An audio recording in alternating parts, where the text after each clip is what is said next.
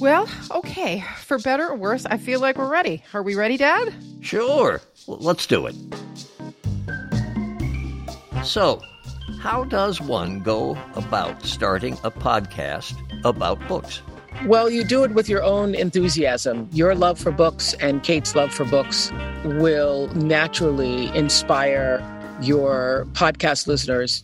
I can't believe we got to talk to Oprah, who I think is maybe the most famous reader on earth. But while she may be the most famous, Kate, you're my favorite person to share a good book with. And like so many others, that's how we stayed connected during the pandemic. It surely was. And before I forget, we should probably tell people who we are. I am Kate Gibson, and I hope I don't regret starting a weekly podcast with my father, Charlie Gibson. Thanks, kiddo. I'll try to make sure that's the case.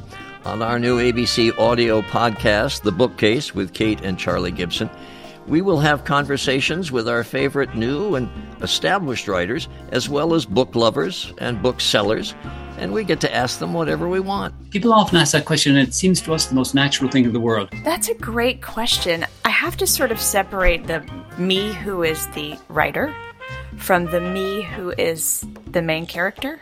Their answers may surprise you. How about John Irving on a revered book that he's read and hated? I don't know where to begin, Charlie.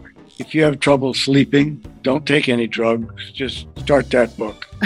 We hope these conversations will inspire you and give you ideas about your next read. There's nothing better than more delicious than spoon-feeding yourself every word of a wonderful novel. Or maybe we'll inspire you to pick up a pen to tell your own story.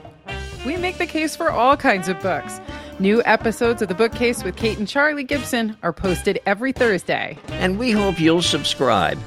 As I like to say, you'll be able to find us wherever free podcasts are sold.